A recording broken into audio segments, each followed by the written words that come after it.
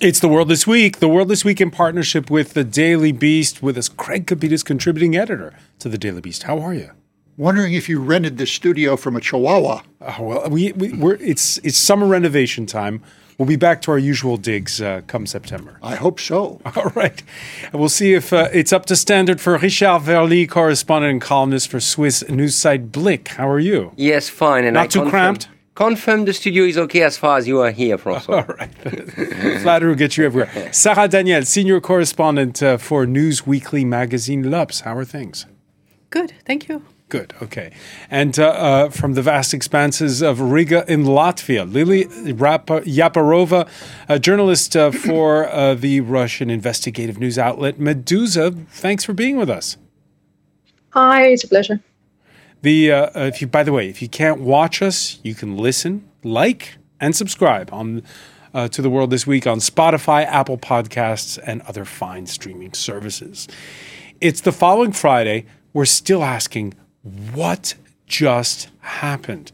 Yevgeny Prigozhin cheered as he suddenly lifted his occupation of Rostov-on-Don last Saturday night in southwestern Russia, aborted his Wagner Group's march on Moscow, a challenge unseen by the Kremlin since the failed 1991 coup attempt against Mikhail Gorbachev. Back then, state television played the ballet Swan Lake. This time, it was, by the way, extensive coverage of Silvio Berlusconi's 10-day-old funeral, which was, I guess, mixed in with a lot of nature documentaries. The fact that the programming went a little bit off, Craig Kapitas, was a sign that this was definitely off script, what was going on. It was off script for us. I don't think it was all that off script for anyone else. Look, this what do you want to call it? A coup d'etat, a mutiny, a protest? It proved two things and two things only. Everything else is speculation, in my opinion.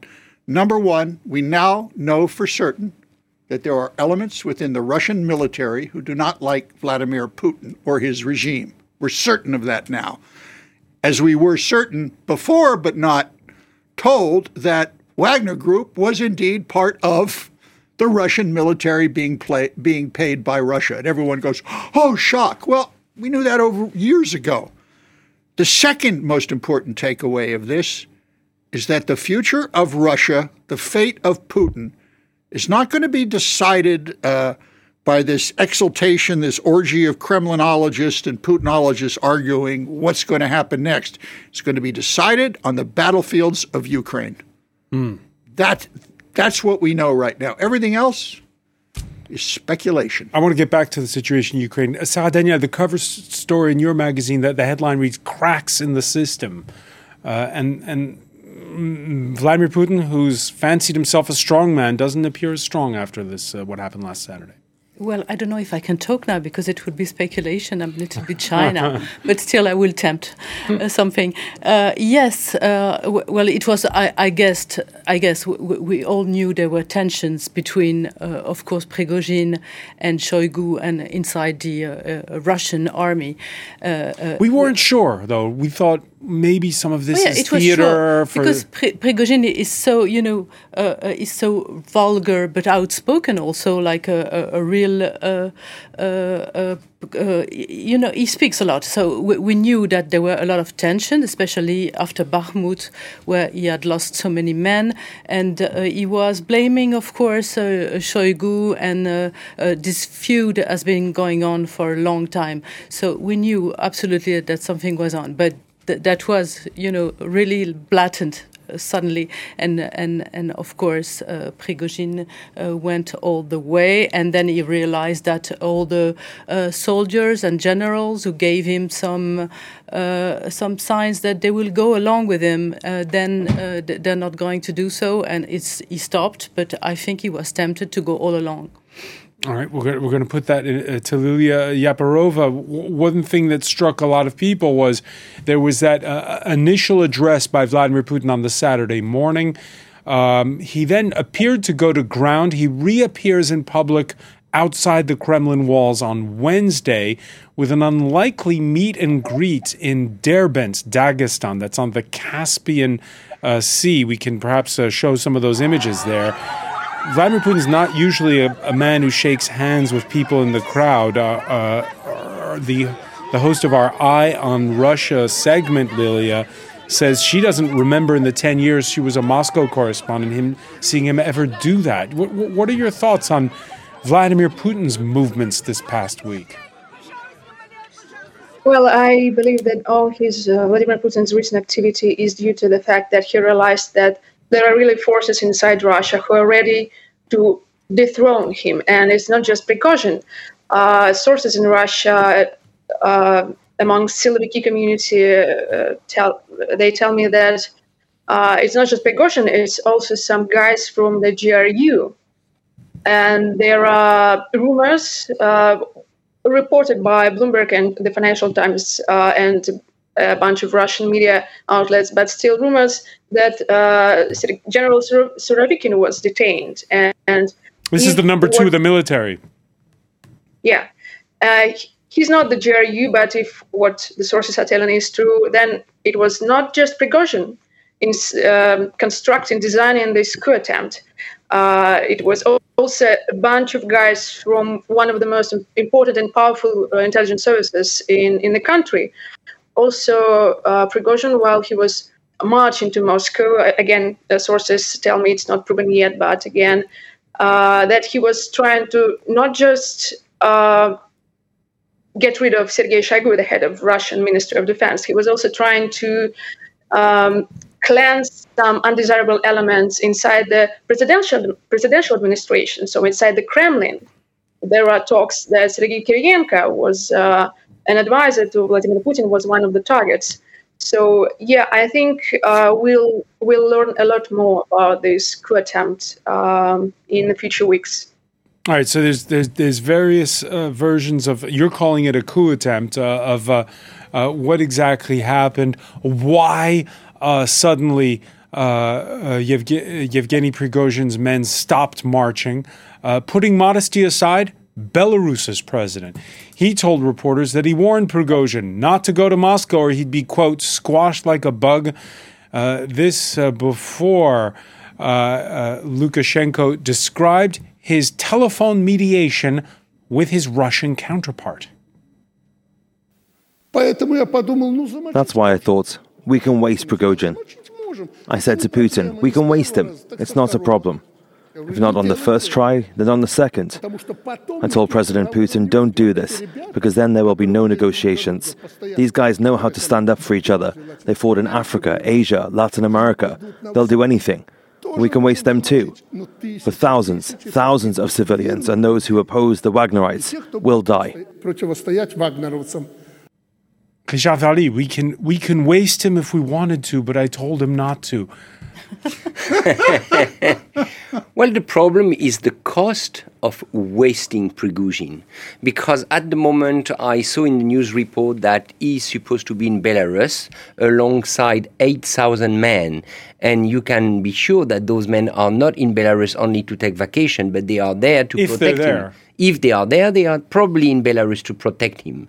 So where I believe Lukashenko was right, if what he says is true, is that he realized that neutralizing or just killing Prigozhin will have a cost. It will have a cost for Putin, it will have a cost for himself, for Lukashenko, it would have a cost for both countries, Russia and Belarus, and he didn't want to take that risk. So it shows whatever we know about Prigozhin, and it's very unclear, but Prigozhin carries some weight in the system. He has some weight, he has some forces, and clearly Belarus president decided not to discard him. President Lukashenko, is he telling the truth there? When he says, again, the quote we just heard, these guys know how to stand up for each other regarding the Wagner mercenaries.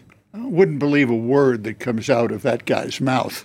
Look, Russia has a long history of failed rebellions. Stalin purged, Lenin purged, Catherine the Great purged, Peter the Great purged the Streltsy. There's even a word for these doomed and senseless purges in Russian, Pugashevshchina, which Lila can talk more elegantly than I can on the derivation of that term. this is now a money story, okay? It is a money story. Why? A few hours ago, old Mr. Putin decided that come October, everyone in the Russian military is going to get a 10.5% pay increase, right? So, and he's also now, according to one of our Daily Beast reporters who works in Africa, sent emissaries to various West African countries to try and get his people, Putin's people, to replace Prigozhin's people, dealing with the local leaders down there to kind of eliminate the Wagner Group or take Wagner Group people and absorb them in. Again, this is the money story is also intensified by the fact that right now, as we're speaking out in Chantilly, at a chateau out there, there's a gathering of Ukrainian and French and other foreign officials. And they're trying to figure out a way how to get money from Russia to Ukraine. World Bank says it's going to cost $400 billion to rebuild Ukraine. It's probably going to cost closer to $1 trillion. So far, the West, according to the World Bank, has seized approximately $200 billion worth of assets. So you're saying Russia's feeling the pinch?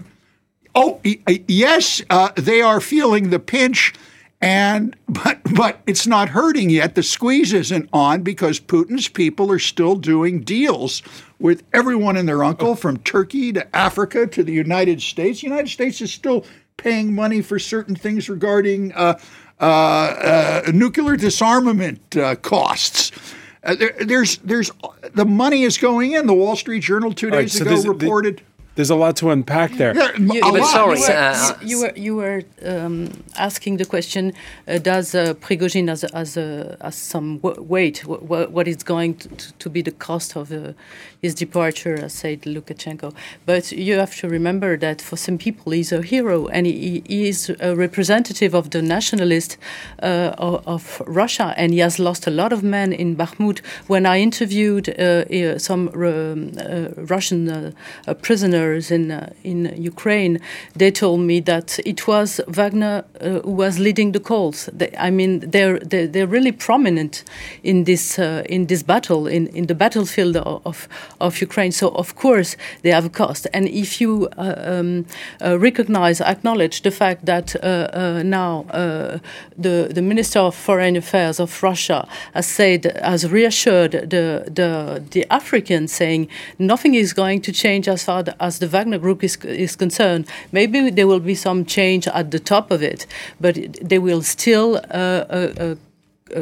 coordinate all the efforts in Africa.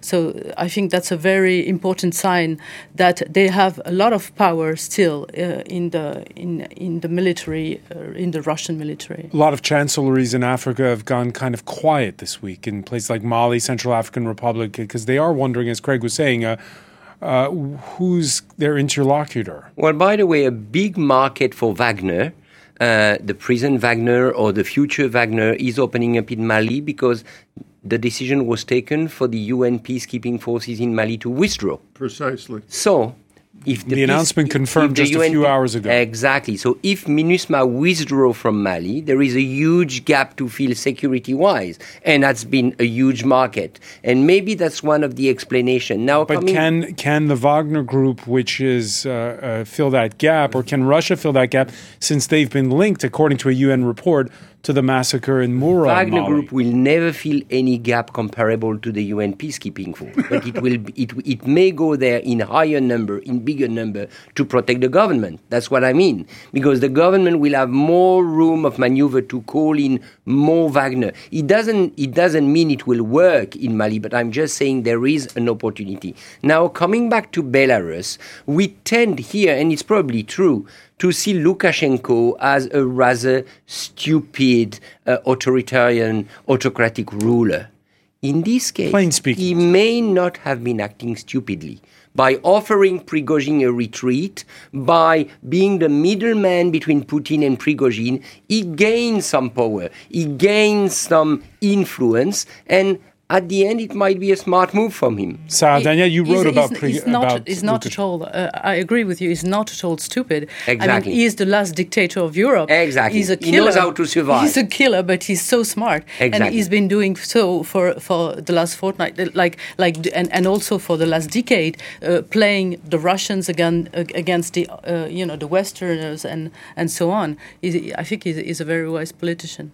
All right, the master of the Kremlin on this whole issue about Wagner and what happens to it, who so often has denied any links to Yevgeny Prigozhin's group, on Tuesday, Vladimir Putin cleared the air. The government has fully funded the Wagner Group. The Defense Ministry, the budget has fully funded this group. Are we getting it wrong, Lilia Yaparova, when it comes to what's the future of Wagner in Africa? Because at the end of the day, is Vladimir Putin right? This is all Russian government assets that were just disguised with a bit of plausible deniability. I believe that the Wagner mercenaries are to stay in Africa, but I think there's still a struggle going on between Yevgeny Prigozhin and the Kremlin as to who will be in charge. I mean, we saw Sergei Lavrov and his deputies. They recently made a tour and talked to all the African partners and assured them that, all the contracts, all the stuff that's been going between you and the Wagner Group, it's staying in place. Please don't worry. But Prigozhin now probably, at least as my mercenary sources and some sources close to the management of the Wagner Group, close to Yevgeny Prigozhin himself, as the sources tell me, he wants to stay in Belarus. He wants to build a base there, and we already heard Lukashenko agreeing to these terms. You think it's going to happen, that base? I believe that it's possible. At least I'm just a journalist. I don't know. I know nothing. But my sources tell me that they're pretty sure that Prigozhin will try to create a base in Belarus. We saw his jet making these crazy trips from Minsk to St. Petersburg. Today it was for the first time reported that Russian military aircraft made a trip from Moscow to, I think, somewhere in Africa, and then to Minsk.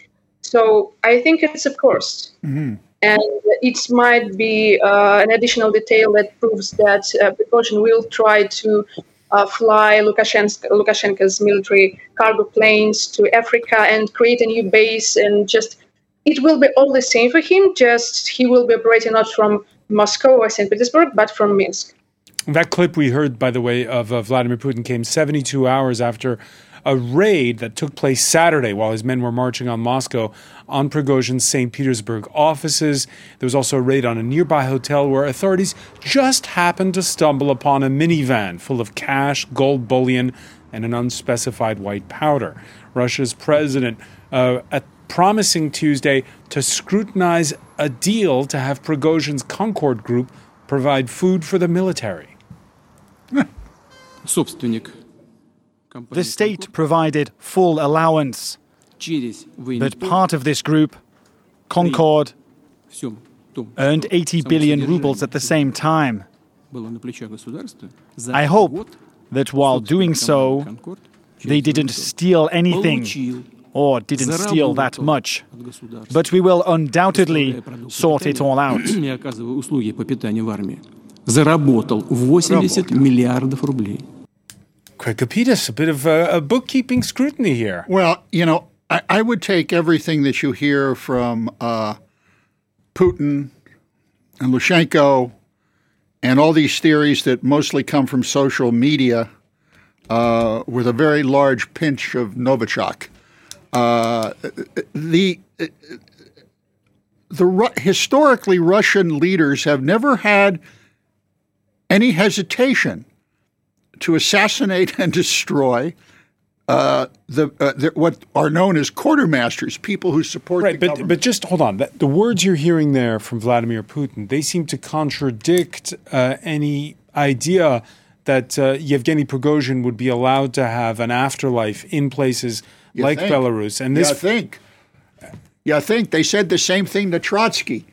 You know, you want me I can go down the historical list, but I know you get upset when I start So he has no Russian future in Belarus, is what you're saying.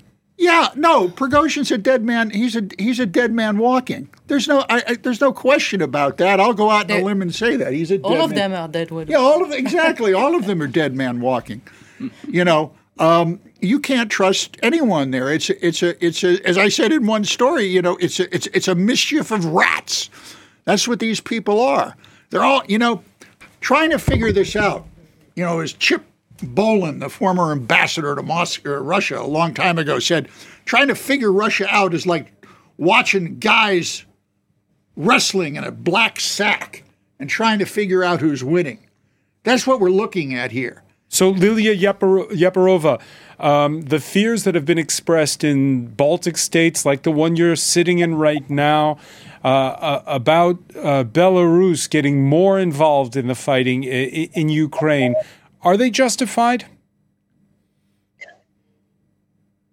I think there is a possibility. We've seen in February of 22, Russian army crossing the Belarus border and then encircling Chernihiv and killing people there and torturing people there. Yeah, we saw that already. But we should also remember that if we're talking about Yevgeny Prigozhin continuing his business activities in Africa from Minsk, then we should remember that every plane that takes off from Minsk and goes to Africa, it goes through above Russia. So Russia will keep its grip, keep total control, at least over where Belarusian cargo planes carrying Wagner mercenaries will fly. So I think, probably Putin lost this battle when he, back in 2014, assigned a simple businessman from St. Petersburg his own private army.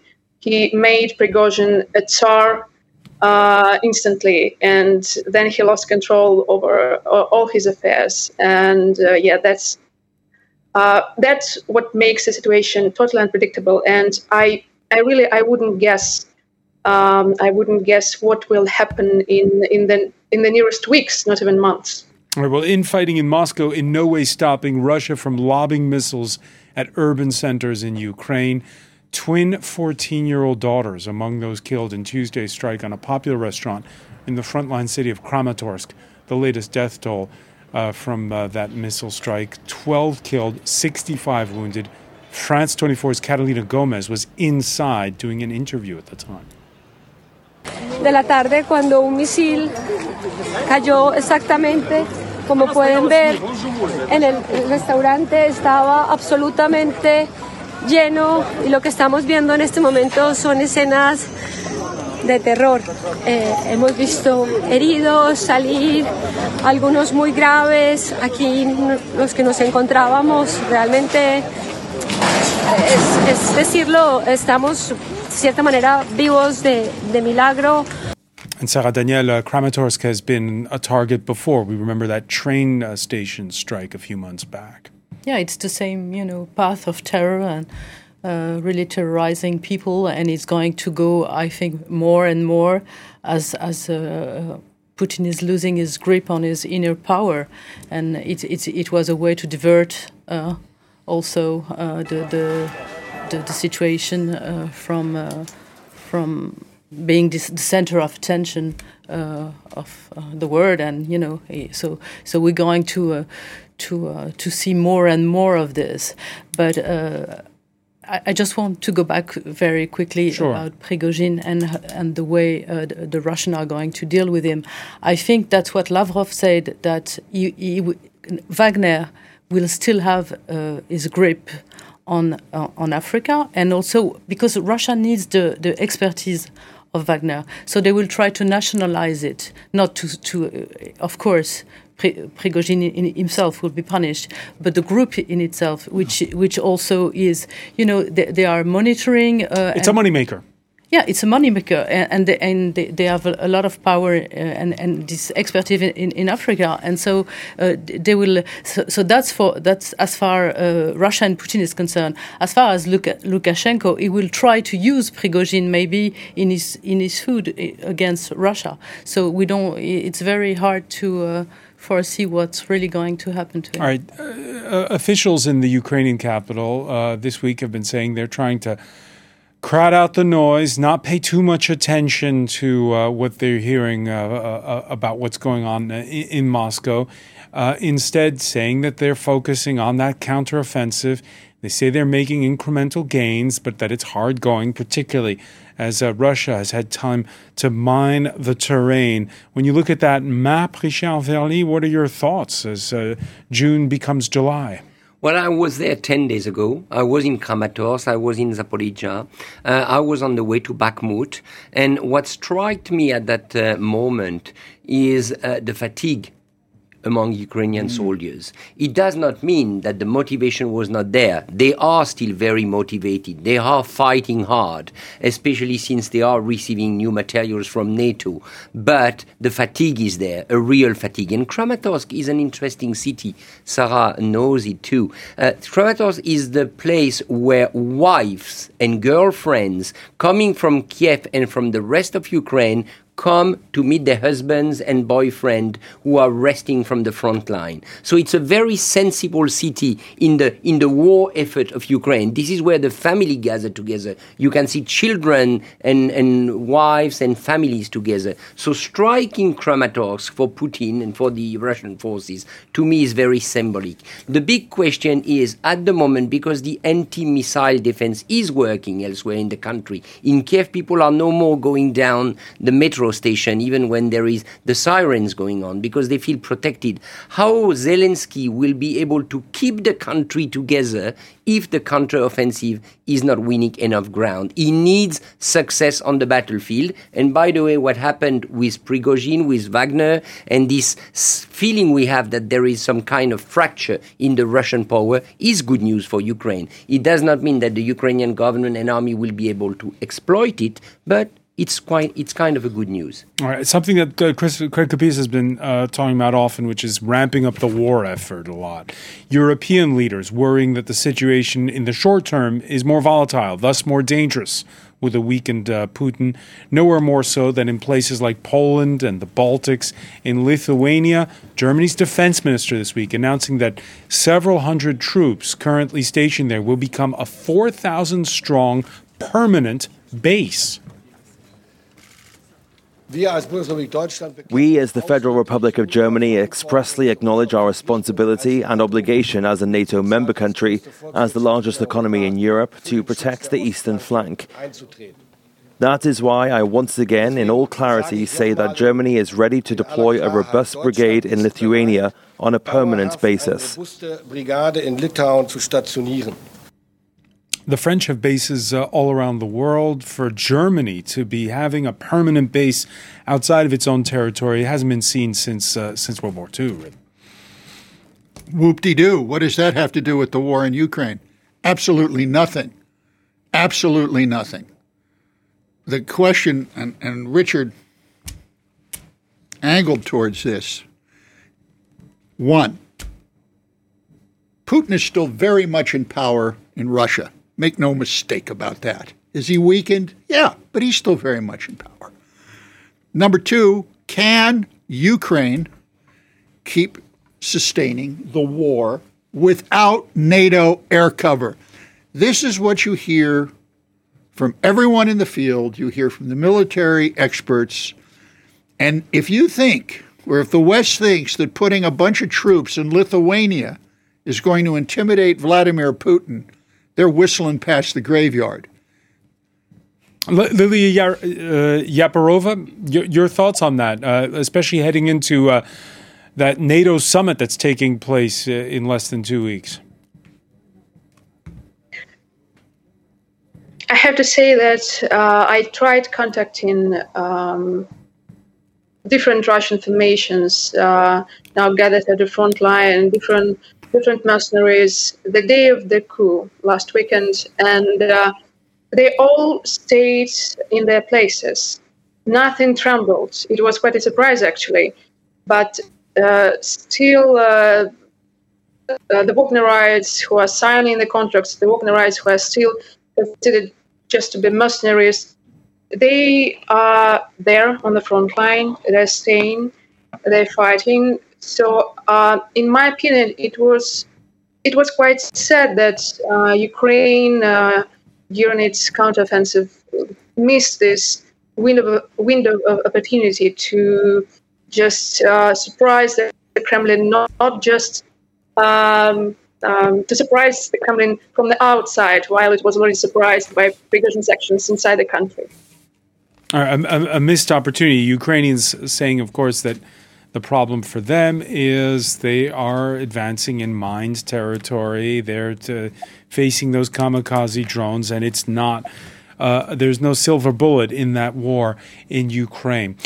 Let's talk about the situation here in France, a country in shock after first a viral video shows an officer shooting and killing a 17-year-old in the western suburb of Nanterre who tried to flee a police check. And then, well, scenes reminiscent of the 3 weeks of rioting back in 2005. Nightly clashes have engulfed the country's working-class suburbs.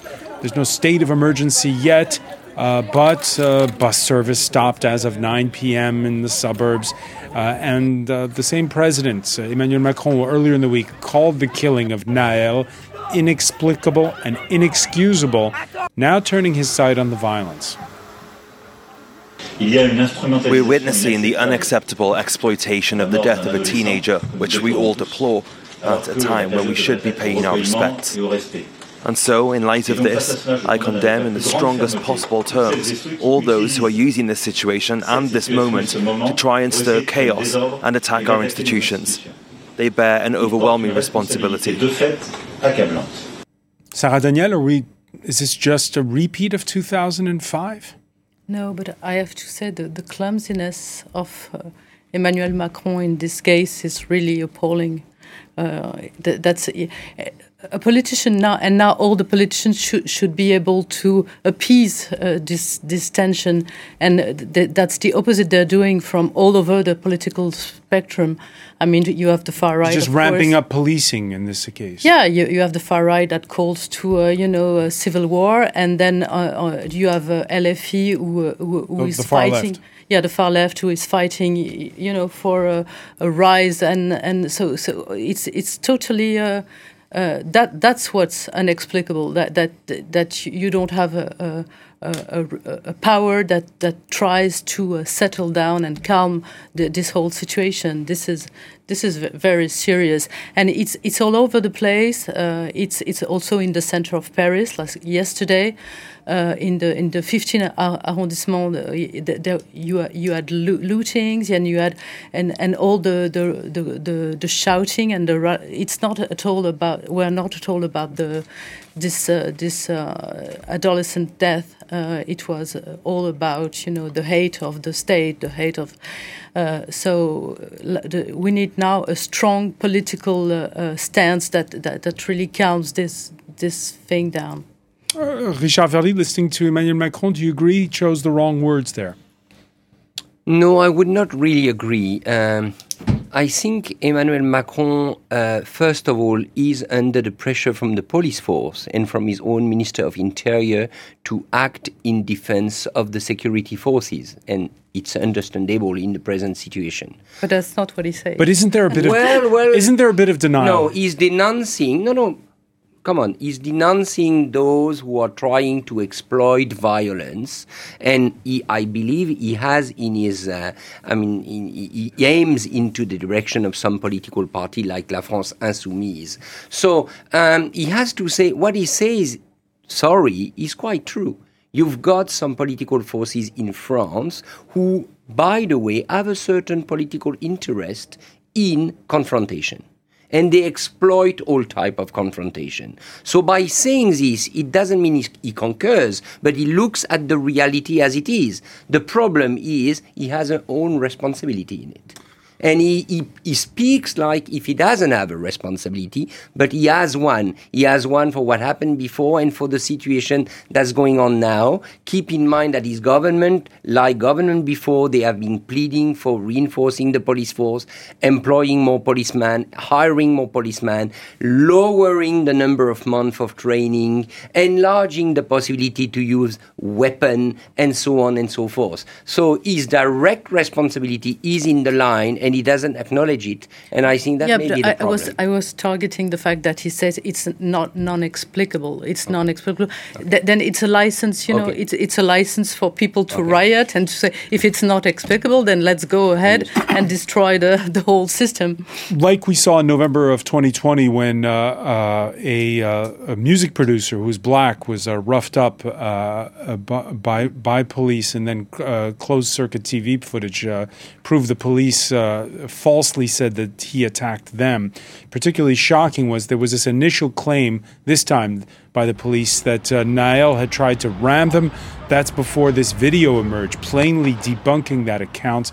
The 38-year-old officer has been charged with voluntary homicide, something of a rarity in France for a police officer to face criminal charges.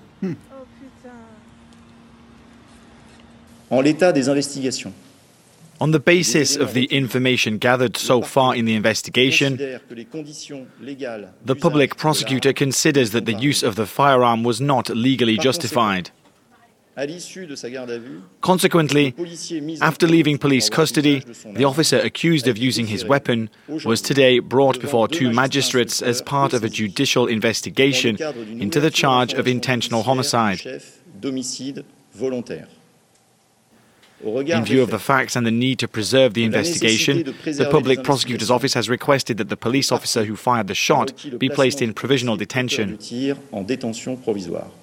Now, policemen's unions their version is this is one bad apple, and that this is one isolated incident, and we should let justice run its course. Kids in the banlieue say we're sick of being roughed up and also of never being believed by the cops. I've covered this country for 33 years, and although every nation has its systemic rot, the systemic rot I've seen here is that the French people, and especially the French government, find any discussion of state-sponsored racism to be taboo. Every comment you've made prior, just a few moments ago, there is no state racism. I can't let you say that. There is no state racism in France. Not at all. Okay. I mean, come on. That's such a nonsense. I didn't say state racism. I said state-sponsored racism that starts with the education system. There have been a number of books written on this by Peter Gumbel. Yeah, that's so American to say that. I'm sorry. We have people in the banlieue telling our reporters. National. And I appreciate your point. And vive la France! I am a patriot. But the fact is that racism comes in many shapes, styles, colors, and aromas. And in the 33 years I've had the privilege of living here and being part of France, and my family is French, I have seen most French people shying away from their original sin, if you will, here. And it starts with the education. Now, I understand the need for policing, and that's fine. If you would say so about America, I would, which has spent a lot of time there. No, whataboutism? This is very rooted in the American mind. But in France, you cannot say that. We are the less racist country that there is. Right. In the working class banlieues, what people have been telling us the last 72 hours, because oftentimes they haven't wanted to speak to journalists the last 72 hours, they have said, nobody believes us, and they also say we get singled out if we're blacks or Arabs by the cops. No, but you have a wrong system. I agree. And then who is dealing really in between? all this food, it's the cops, and those poor cops. I mean, they went through Gilets jaunes and the COVID and now they're exhausted, and also, of course, a lot of them are from going and on the far right, and this has to be addressed. But still, you have to understand both point of view. Of course, some young people are targeted because they are Arabs and they are blacks, and this we have to deal with that. But you're not going to tell me in the 15. We talked to a lot of people yesterday, and a lot of people who were from very poor neighborhoods, from the les cités, and they were the first who were dealing with these problems of violence, and they were not talking about racism. They were talking about those looters who have no respect whatsoever for them. Richard Verdi? Well, I spent my night yesterday in between Nanterre and Montreuil, so west to east of Paris. And when I arrived in Montreuil, which is a city with a communist mayor, what I saw in front of the city hall is scene of chaos, real chaos that I would not have expected. And what I saw are young men. I would not label them as kids, who were stealing, breaking cafes, breaking shops openly while the police was watching, probably with orders not to intervene. Why I am describing that? Because we are into a point now where a number of young people in the vicinity of Paris believe they can have a free ride. They can. Motivation might be, I don't discuss them, but they believe they can have a free ride, because after the death of this young kid after the gunshot of the policeman, it's very clear that policeman will not intervene or will have a lot of difficulty to intervene. And what I am afraid of is that this free ride might be very violent and might be kind of increasing in the coming days. And that's the problem. There is a vacuum of authority at the moment in Paris and the suburbs. Once during a riot such as this, I asked a rioter at a similar situation that you just described, why are you doing this? And his answer to me was, when you don't have anything and no one listens to you, this is what you do.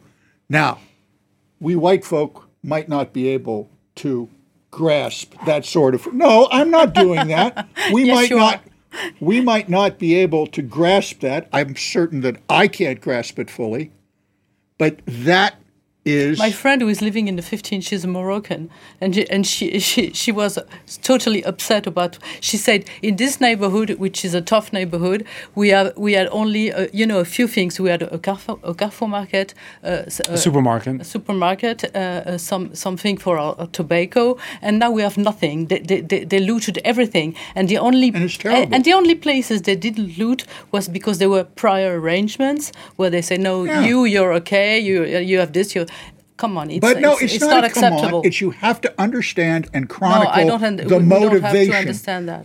Well, I think it's important as journalists, whether we agree with it personally or not, that we chronicle the motivation for this. Yeah. And that's why I find your report from last night interesting, because you made an attempt to chronicle that motivation. The big difficulty for Macron, to me, when I say Macron, it means the government, I mean the government. They will have to send more police force. They will have to ask the police to intervene again, with the risk of another problem. You see what I mean? Mm-hmm. So for the police, and that's why the police trade unions are so angry, because they are caught in a trap. On the one hand, they want to go to arrest those kids, and they know they can do it. They can clearly face those kids, but there is a degree of risk and responsibility that apparently the government is not yet ready to take. Precisely. And also there was another problem, which I agree totally with you with. Yesterday night, in this neighborhood, a lot of people called the equivalent of 911, the emergency services. Emergency services, and they were not reachable. They were swamped. So there was no state, no rescue from all during all the night. All right, political leaders will need to find the right words to tone this down and to find both short-term and long-term answers to this. So much more to talk about on this. Sarah Daniel, I want to thank you so much. I want to thank Craig Kapidis, Richard Verlier. I want to thank Lilia Yaparova for being with us from Riga. Thank you for being with us here in The World This Week.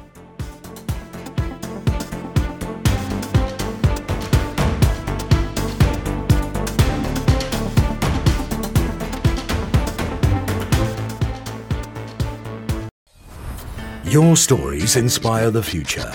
Your daily lives create the news. Your cultures, struggles, and successes are at the heart of our programs.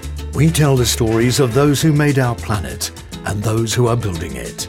We tell the story of the world, shaped by the lives of those who live there. Liberté, égalité,